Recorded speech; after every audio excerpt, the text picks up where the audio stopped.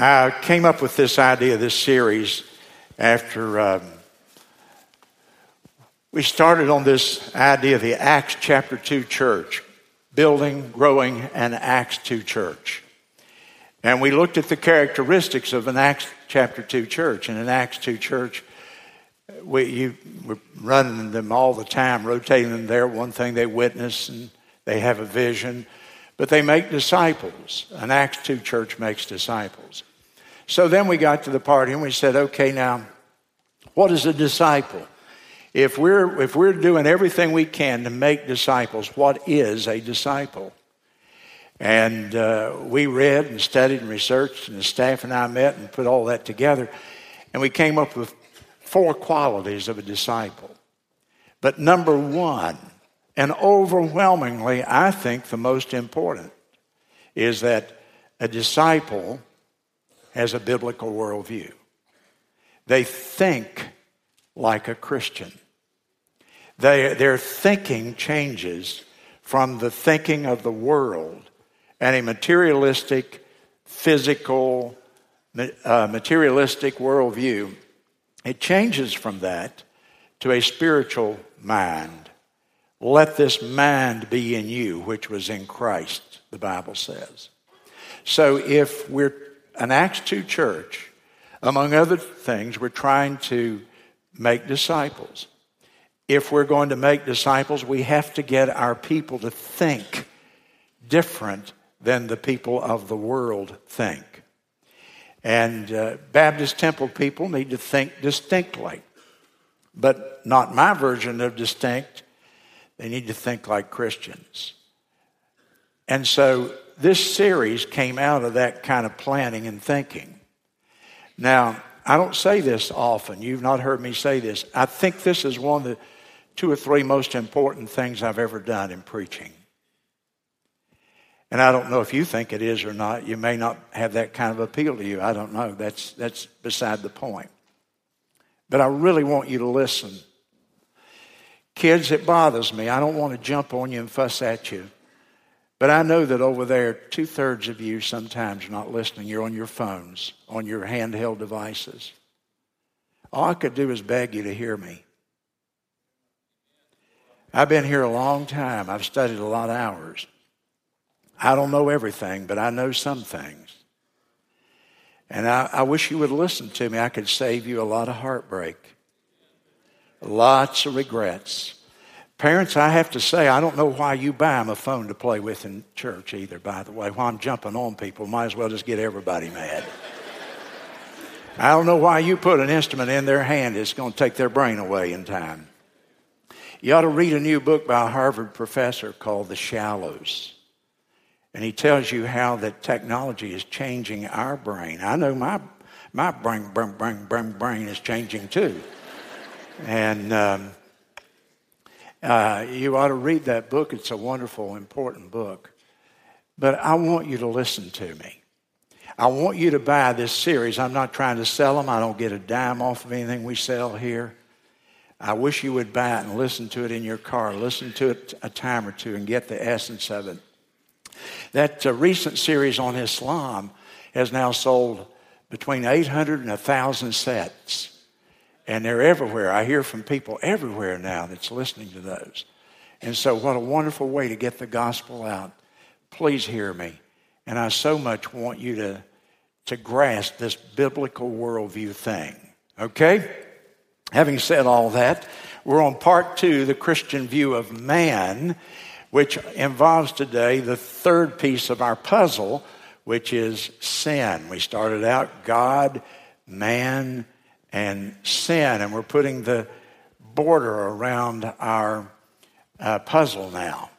And so if you think of life as being a puzzle and a worldview as being the frame of that puzzle, the border, we're putting the pieces around the edge of the puzzle so that the other pieces, the many pieces of life will someday fit. And we began with God, and then we go to man, and then sin, and then Jesus, and then the cross, and then the resurrection, and then, of course, restoration, God making all things new. Now, in Genesis chapter 3, would you stand with me as we read from God's word today? follow with me. We're going to read the first 13 verses, okay? Now the serpent was more subtle than any beast of the field which the Lord God had made. And he said unto the woman, Yea, hath God said? Now that's an important phrase right there. Underscore it. He's asking a question. Did God really say, You shall not eat of every tree of the garden?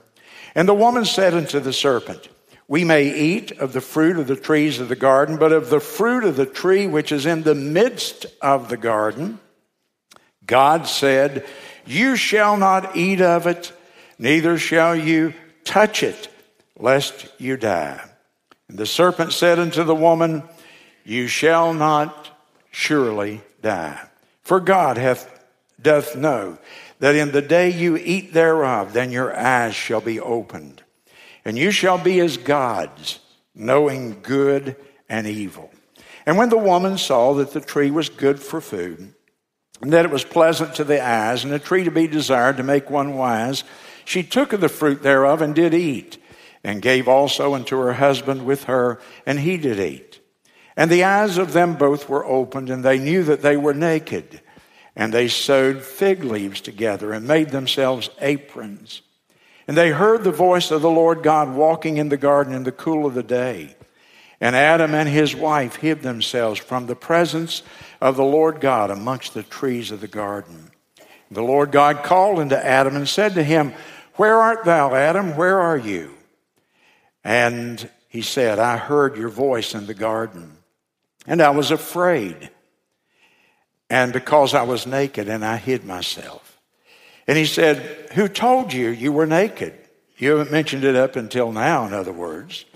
Have you eaten of the tree whereof I commanded you that you should not eat?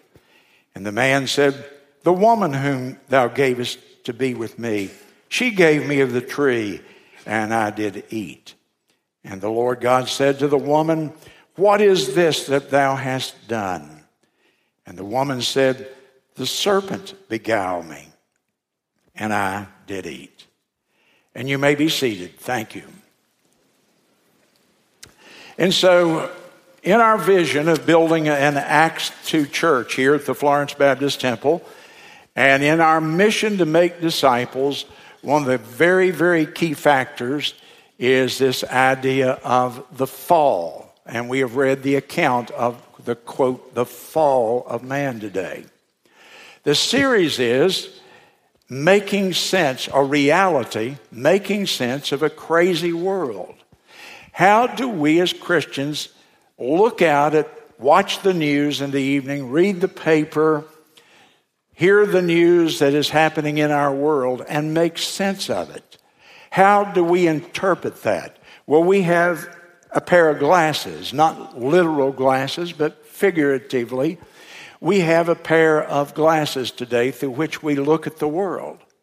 And those glasses are a biblical lens. We look out at the world and we interpret the events of our day, whether it be national or international news or the personal events that happen in our lives. And as I said, we're building a little frame around our puzzle here so that when we get the frame built, we will have a biblical way of looking at life, and the other pieces of life can come together. I've mentioned the term a few times here, the ultimate questions. What do I mean when I use the term ultimate questions? The ultimate questions are the most important and basic questions that any person can ask of life. Who am I? Think about that. Who are you? Do you ever ask yourself that question? Who am I? Where did I come from? What is the purpose of my existence? Where am I going when this life is over? Why do things happen as they happen? Why is there so much pain? Why is there so much evil in the world? Why is there so much suffering of people who don't deserve that suffering? Those are ultimate questions. If you answer those questions, the rest of life begins to make a lot of sense. If those questions are up in the air, boy, you have a hard time understanding anything that happens in life. And so we come to Genesis 3. Genesis 3 is unquestionably one of the most important passages in all the Bible. And if you haven't, or if your Bible is not noted there, make a note somewhere, the importance of it, identified as being that important, because it contains the story of man's fall into sin. Here's what I would name Genesis chapter 3. I would write there somewhere, the saddest day in human history. The saddest day in all of human history. What do I mean by that? Well, remember that the Bible is a narrative. It's a story. It's the story of mankind. It's the study and the story of man's beginning, his origin, his purpose, and his destiny. All those ultimate questions are answered here. And actually, in the first 8 or 10 chapters of Genesis, every one of those ultimate questions are put to the test and answered. And so here we have a true narrative. This is not a mythological tale. This is not a storybook. This is not where somebody sat down and gave us some parallel to what happened, or something that has some philosophical meaning to it. This is a true narrative, a true story. The story begins with God, as I said 2 weeks ago in the message. The King of the universe, the Creator, the infinite, personal, almighty Creator God. And as Genesis 1:1 teaches us, He spoke the world into existence. There wasn't anything from which He could create the world. There weren't any pre-existing materials, obviously. So He spoke the world into existence. In the beginning, God created. The word created is a Hebrew word that means to make out of nothing, to speak into existence. And so there's nothing, there's not a material particle in all the universe. Only God Himself exists because He is eternal. He had no beginning.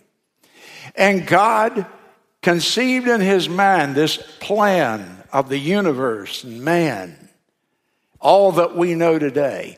And God spoke. And the Bible gives us in Genesis here the sequence of events of how He spoke. And there was matter and energy. And then He formed it. And we have the creation. And then, of course, on the last day, we have a special creation. And that was the subject last week. Now, last week I spoke of man in glowing terms. I built him up like to the greatest extent I'm capable. I spoke of the greatness of man, his nobility, his dignity, his immortality, the sacredness of his life, the greatness and majesty of man as God made him before the at the creation time. And so God created man. Now, everything else He spoke into existence, but He created man from existing materials, didn't He? He created, and so man is different. He is distinct in that God took the dust of the earth, the elements of the creation, the chemical elements, if you will, and God formed man out of the dust of the earth, the elements of the universe. And then after God formed man's body, He breathed unto him the breath of life. The word breath there is the word for soul, as is translated here. And so God breathed into man the breath of life, and man became a living soul. And in that, man is totally different from every other form of life on this planet. There is a gap between him and all other forms of life that's it's unfathomable. And then God gave him dominion over that whole creation. He put him at the top of the chain. And then God created a very special place for them. The Bible refers to it as a garden, the Garden of Eden. It was a perfect environment, absolutely perfect in every way, because there was no sin at that point. There was nothing to disfigure. There was nothing at all to thwart man's perfect existence. And God puts him there in this paradise. And he only gives him one restriction. Now, I should call to attention when I'm using man, I'm using it in a generic sense. Obviously, he created Eve out of man's body. And so now I'm talking about two of them, a man and a woman. The man created from the dust, the woman created from the man. And God put them in this wonderful, perfect environment, the Garden of Eden, a paradise. He only gave them one restriction. They didn't have 10 commandments. There was no thou shalt not lie, and thou shalt not steal, and thou shalt not commit adultery and all that. Didn't have any of that. That comes 2,000 years later. It's a long time. So he gave them one rule of life, and one only. One restriction. Only one thing they were not to do, and that was to eat of the fruit of one tree that grew in the middle of the garden. There's a hint as to why he said that. It's called the tree of the knowledge of good and evil. Well, there wasn't any evil yet. That was named afterward. There isn't any evil yet in that garden. But then there's an intruder who comes, and we read about him today. He is the enemy of our King, the creator of the universe. His name is Satan. If you want to write a note there in your Bible, the word Satan means adversary. He's the adversary of God. He's the adversary of man. He's still the adversary today. The adversary with a capital A, Satan. The one who is the enemy of all that is good and all that is righteous. The way that he communicated with this man and woman, look there in verse 1 if you will. It talks about the serpent. Now the serpent. And when you and I think of a serpent, the only image that comes to my mind is of a snake, of course, crawling around on his belly in the dust. A big python or a little copperhead, whatever, but a snake. And I hate snakes. I don't know about you. Do I get an amen from anybody on that? I went out the other day, or not the other day, sometime back in my yard, and there was a little green snake about that big. I mean, I crushed that sucker. And somebody said, well, you oughtn't to kill that kind of snake. He can't hurt you. I said, I know it, but he can make me hurt myself. So if you're a snake, look out. Now, the serpent, though, the Bible tells us, at least it hints of it, he was not like a serpent today. I think the serpent was the most intelligent and beautiful of all the animals that God created. Don't picture a snake crawling around on the ground. Picture something maybe even, were more glorious and more intelligent than any animal we can picture today. See, we are seeing the snake after the fall. What was the serpent like before the fall? I have no idea. The Bible doesn't tell us that. But it does hint at it. And I think Satan went after the very best in God's creation. And I think Satan possessed the serpent. I don't know what the serpent looked like. Perhaps he was four-legged, beautiful mammal. I don't know what he was like. But Satan entered into the serpent. And so we're not talking here about a talking snake. We're talking about a beautiful, beautiful creature. Even some theologians say, well, is it possible that before the fall, animals might even have talked? I don't know. The Bible's silent on that. We're speculating, but it's interesting, isn't it?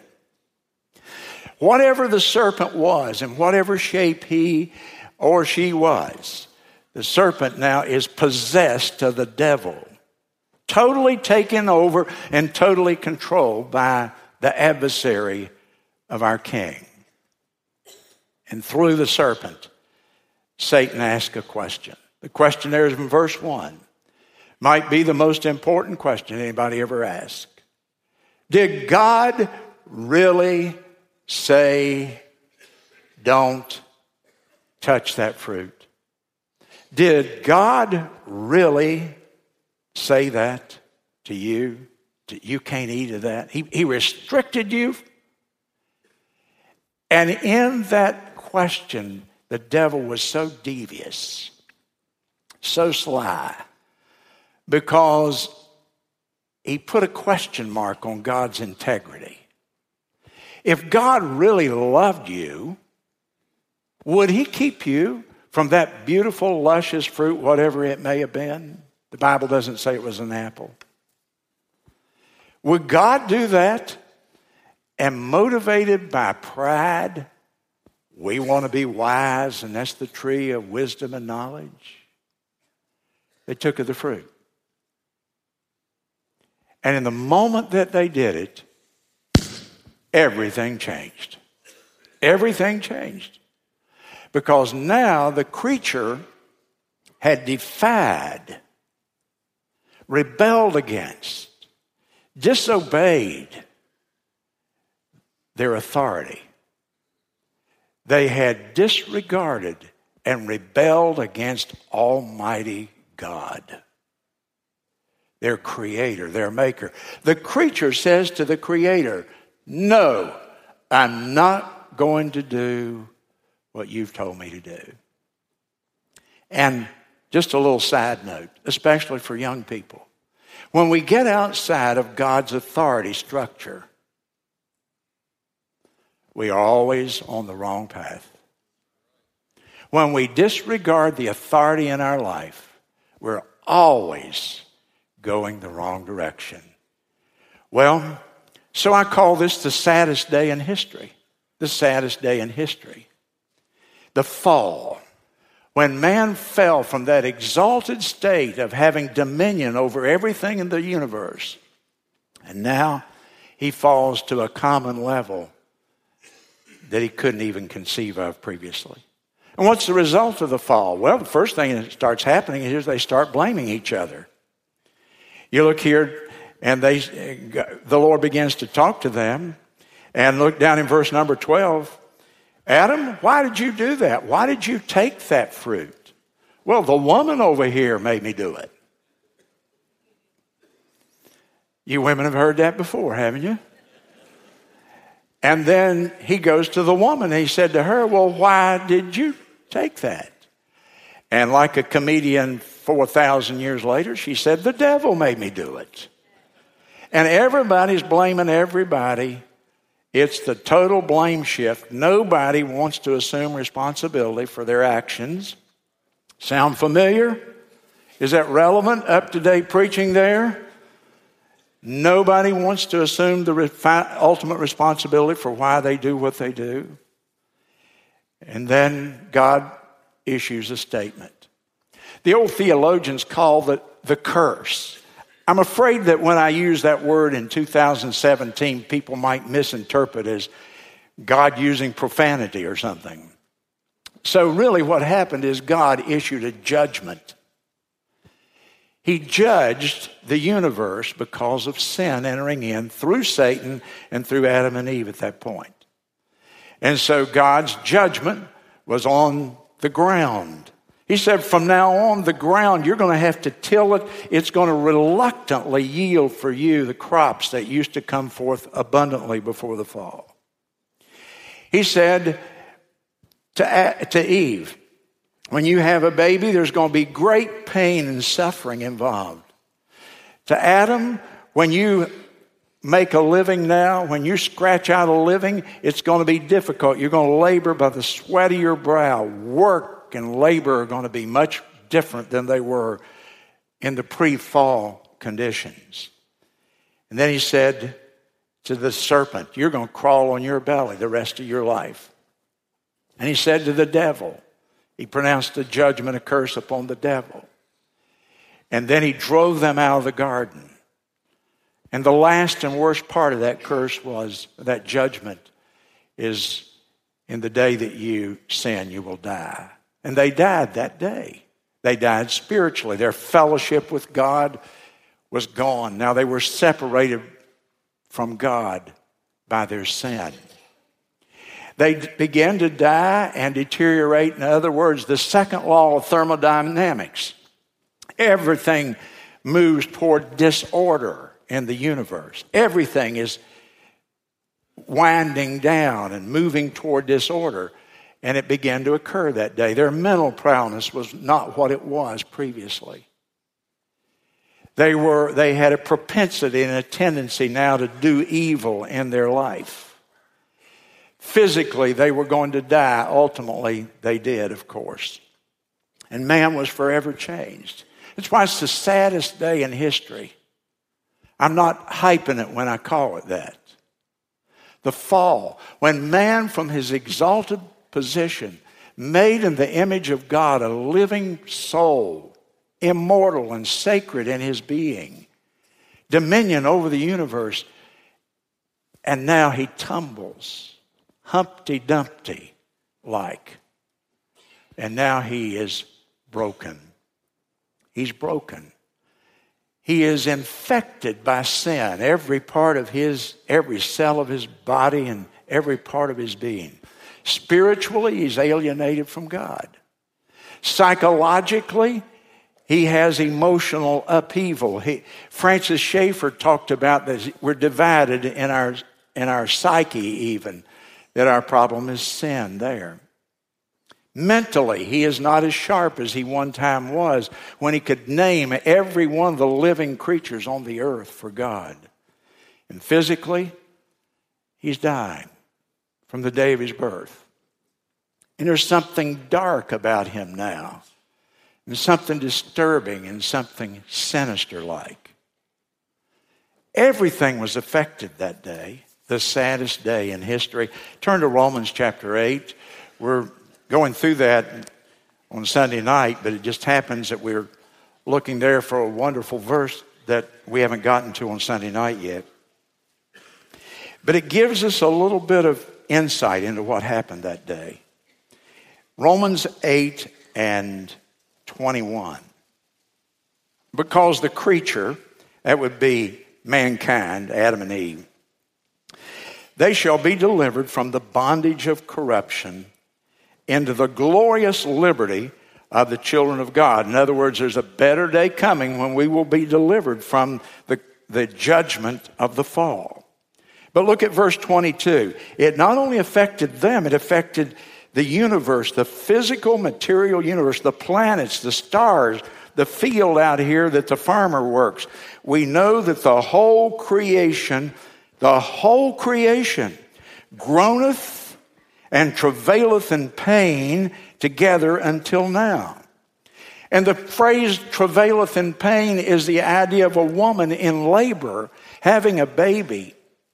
Excruciating pain that you and I can't understand that. I have no idea what that means except that I take it literally, that the mountains and the seas and the forest and the animals, that everything in this universe, there's a pressure upon them. There is a groaning. There is something out of kilter. There's something broken in it because of evil rearing its head against the Creator. And like cancer, evil spreads. And it presses down on one generation and then moves on to the next generation. And so the fall changed everything. Point number 2, if you're taking notes with me. The saddest day, point 1, in all of history.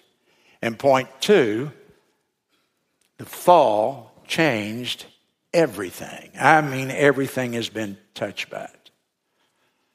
Now we come to these ultimate questions now.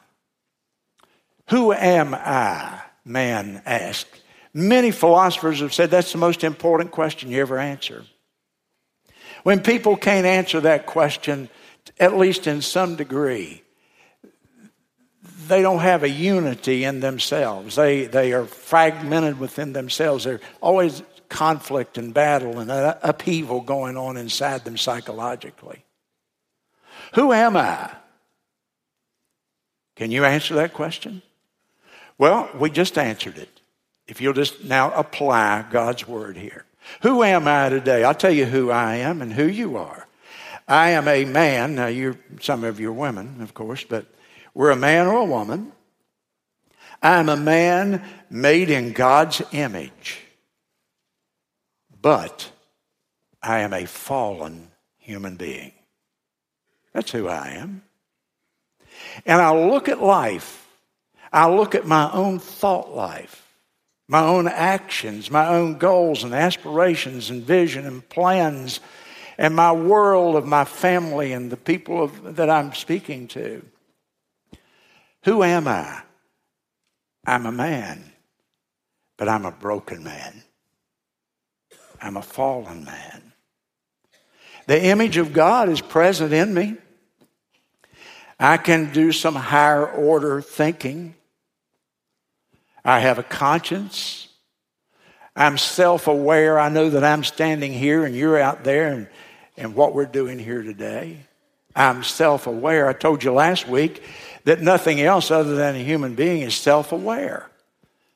I know I'm a man. A pig doesn't know he's a pig. If he ever begins to say, I'm a pig, he's changed into something else. Pigs don't know they're pigs. But I know I'm a man. I'm a human being. I bear the image of God. I have characteristics and qualities, and so do you, of course, that no other part of creation has. But I'm a broken man. I'm not like Adam was. You ever been to the fair or I think of the state fair or the county fair here. And they always have this little thing. They've had it ever since I was a little boy. People never tire of it. And they have this fun house, they call it. And you go and you stand in front of these mirrors, and they've bent these mirrors. And, this ear pops out like that when you stand there, and you're all face and your feet are short, or, it distorts everything about you. Spiritually, that's what the fall did to us. It distorted us. Psychologically, spiritually, emotionally, we're not what God originally made us to be. Paul describes that. Are you in Romans 8 still? Just turn back to chapter 7. Romans chapter 7. And I look there and I begin down in verse number 17. Paul is describing here, I'm a man, I'm made in the image of God, but there's evil in me. Romans 7:17. Now then it is no more I that do it, but sin dwelleth in me. This is written by the Apostle Paul. This is a Christian. Sin dwells in me, he says. I know that in me, that is in my flesh, dwelleth no good thing, for to will is present with me. I desire to do the right thing, but how to perform that which is good I find not. For the good that I want to do or would do, I don't do, but the evil which I would not, that I do. Now, if I do that I would not, if I find myself doing the things I know I should not do, it is no more I that do it, but sin that dwelleth in me. I find then a law that when I want to do good, evil is always present with me.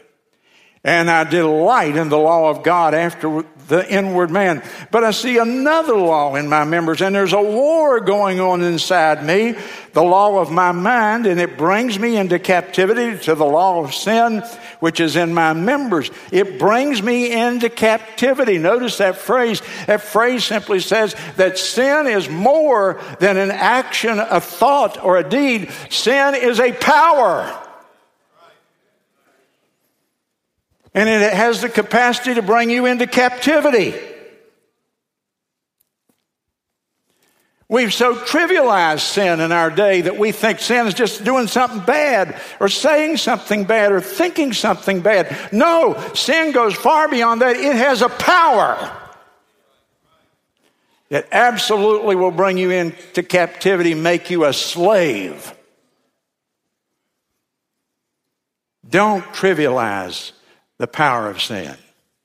So my personal identity, who am I this morning? The philosophers ask. Every philosopher has asked that question. Every great religion asks that question. What is man that thou art mindful of him? That was last week's text. Who am I? I'll tell you what I am. I'm a two-part being in this sense. My personal identity today is partly that I am a man made in God's image. I am a result of God's direct creation upon me. But then, secondly, I am a result of the fall of Adam. I'm both. I have this glorious part that God made me in his image. And then I have this other side, a result of the fall. Now, listen to me carefully. I have to go quickly, and I'm almost reading a list of stuff here, but I want you to get it. All that I am by God's creation, I need to affirm in my life as a Christian. Let me repeat that. Everything that God made me, that he put into me as a human being made in his image, I need to constantly affirm that to myself if I'm going to have a biblical worldview. I mean by that, my rationality, I'm a rational creature. I have the power of reason. I have the power of knowledge. I have some wisdom. I need to affirm I am morally responsible. I need to listen to the voice of conscience where that conscience has been educated by the Word of God. I am a sexual being. God ordained my gender. Talk about relevant. He made them male and female, not 32 derivations thereof. I am not a male because I think I'm a male. I'm a male because God made me a male. On my family life, God has a plan for me in a small and the most important part of my life outside of my own relationship to him. And that is a monogamous marriage. One woman, one man for life. That's God's plan. And a nuclear family, a daddy, a mama. Let me say it again. A daddy and a mama and some kids. And if you don't have a daddy and a mama, whatever you put on the birth certificate, and they can't have those kids, then wait a minute. And the nuclear family. And then I have gifts, talents, appreciation for the beautiful. We enjoyed the music this morning. No animal creates music. We go out here and there's art somewhere on the wall. What artist or what animal ever conceived of drawing a painting? What animal ever planted a garden? What animal has the capacity to design a home and talk to an architect and conceive something on paper before it's ever carried out? And then I affirm stewardship. God put me in charge of some resources of my life, my health, my time, my possessions. He put within me an innate hunger for love. I want to be loved. I want to be accepted, and so do you. God built that into us. I must affirm that in my life. My desire to know and worship God. Only man worships. God put that desire to know the Creator. He's the one that put that inside of us. And then the fall came, and everything that I got from the fall, I must deny. Do you get it now? Everything I am by creation, I must affirm. And everything I get through the fall, I must deny. I must deny my irrationality when I strike out and there's no reason for it. I must deny my lustful, immoral desires. I must deny my sexual perversity, the blurring of sexual distinctions and using God's gift of sex in the wrong way. I must deny my fascination with the ugly and the bizarre when God put me in a beautiful universe with no ugly and no bizarre other than what man has done to it. I must deny my lazy refusal to develop my gifts and my intellectual capacities. I must deny my tendency to waste and to pollution. I must deny the focus on myself that destroys my family life and destroys my relationships with other people. And most of all, I must deny the idolatry, the worship of self and of others and of things rather than of Almighty God. That's who I am up there. There's the answer to the ultimate question right in Genesis 3. All that I am by creation, I am to affirm. I am a man made in the image of God, but sin came, and everything that came because of sin I must deny. That's who I am today. That's who you are.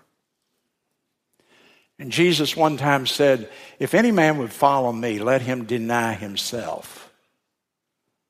What was he talking about? He was talking about that right up there on that screen. Everything that I am because of the fall, I deny. And everything that I am because of God's image in me, then I'm to affirm. Now that's God's narrative of reality today. God's narrative of reality. People don't recognize in our world today that we're fallen. The only people talking about this are strange birds like myself that believe the Bible. If they believed that in Washington, we'd have a different country. If they believed that in the world of business, we'd have a different atmosphere in the country. People today don't recognize, generally speaking, that we're fallen. And they don't recognize that God has a right to make the rules. You see, if you make everything, you got the right to tell everybody how to use it and what to do with it, don't you? If you're the creator, you have the right to create the rules. Here's what the world says this morning. Right and wrong simply reflect the rules that civilized people have agreed upon. And that right and wrong is just a way that society has determined to help us get along. Society really determines values. What a lie. Satan has always been the liar. He's lying to us today. I heard a man the other day on a talk show say this. Who is to judge what is right and wrong about some of these issues in the world today? And here's what he said. One man's terrorist is another man's freedom fighter. Total relativism. One man's terrorist is another man's freedom fighter. There are no rules. It depends on how you look at it. So often I hear people talking about the rules of life, right and wrong, morality. And here's how they say it. Well, here's how I feel about it. Is right and wrong determined by how I feel? Think with me. Is right and wrong determined by how we feel? No. You know better than that. And man really has no logical explanation for why this evil came in. He has two explanations for the presence of evil. It's either heredity or environment. They taught me that in high school. They're still teaching that. Evil's caused by our environment, by society. And so you have the social justice idea. We're going to straighten out society, and when we get society straightened out, well, then everything will be okay. And if we fix the environment, society, people will change. And so we need to pass legislation. And we've passed 1 trillion laws. Still hadn't made man any different. Well, we need to educate people. It's ignorance that causes man to sin. No, we've tried that too, haven't we? Well, it's economics. It's poverty that makes people sin. No. It may increase temptation, but it doesn't actually make anybody sin. And then the second thing that our society proposes is that evil is caused by our heredity. It's biology. It's evolution. And I heard Richard Dawkins talking about people have a selfish gene. The only thing I ever heard him say that I agreed with. They do have a selfish gene. But he ended up saying, it's just all genetic. Lions do what lions do. They're neither cruel nor noble. They're just surviving. And the evolutionist, ultimately, that's where evolution leads, even in human behavior. And so man's solutions have failed. Turn quickly with me. I want you to see one verse. It's in Galatians 1:4. And it's in one little phrase. It's God's summary. God summarizes what he wants you to know about the world today. And I don't want to miss it today. Galatians 1:4. Referring to Jesus, who gave himself for our sins that he might deliver us from this present evil world. There's what God says about the world today. There's God's view of society. Mark it in your Bible. A present evil world. Pretty dark view of the world, right? And we know that sin and evil dominate our society. And so my conclusion is this. Now listen to me carefully. We're not machines that need to be fixed. We're humans who need to be forgiven. We're not going to be fixed by something in our heredity or our environment. We need God's forgiveness. We've sinned against the Creator. And once we get that one decision made, then we begin to line up something very important. That's not the solution to every problem, but it's a big, big step in a biblical worldview. That there's this infinite, personal Creator God. He created us. He gave us the rules because he made us. He has a right to give the rules. The rules apply to everybody and to everything. God's absolute moral standards. And we're not victims of our environment or our heredity. Sin is not out there. It's in me. David Limbaugh is quite a theologian. I've enjoyed reading his books. And he said this, and I quote, "Sin is not just a thought, a word, or an action. Sin is a power. And Jesus Christ is the one who can deliver you from its power. He can break the power of sin.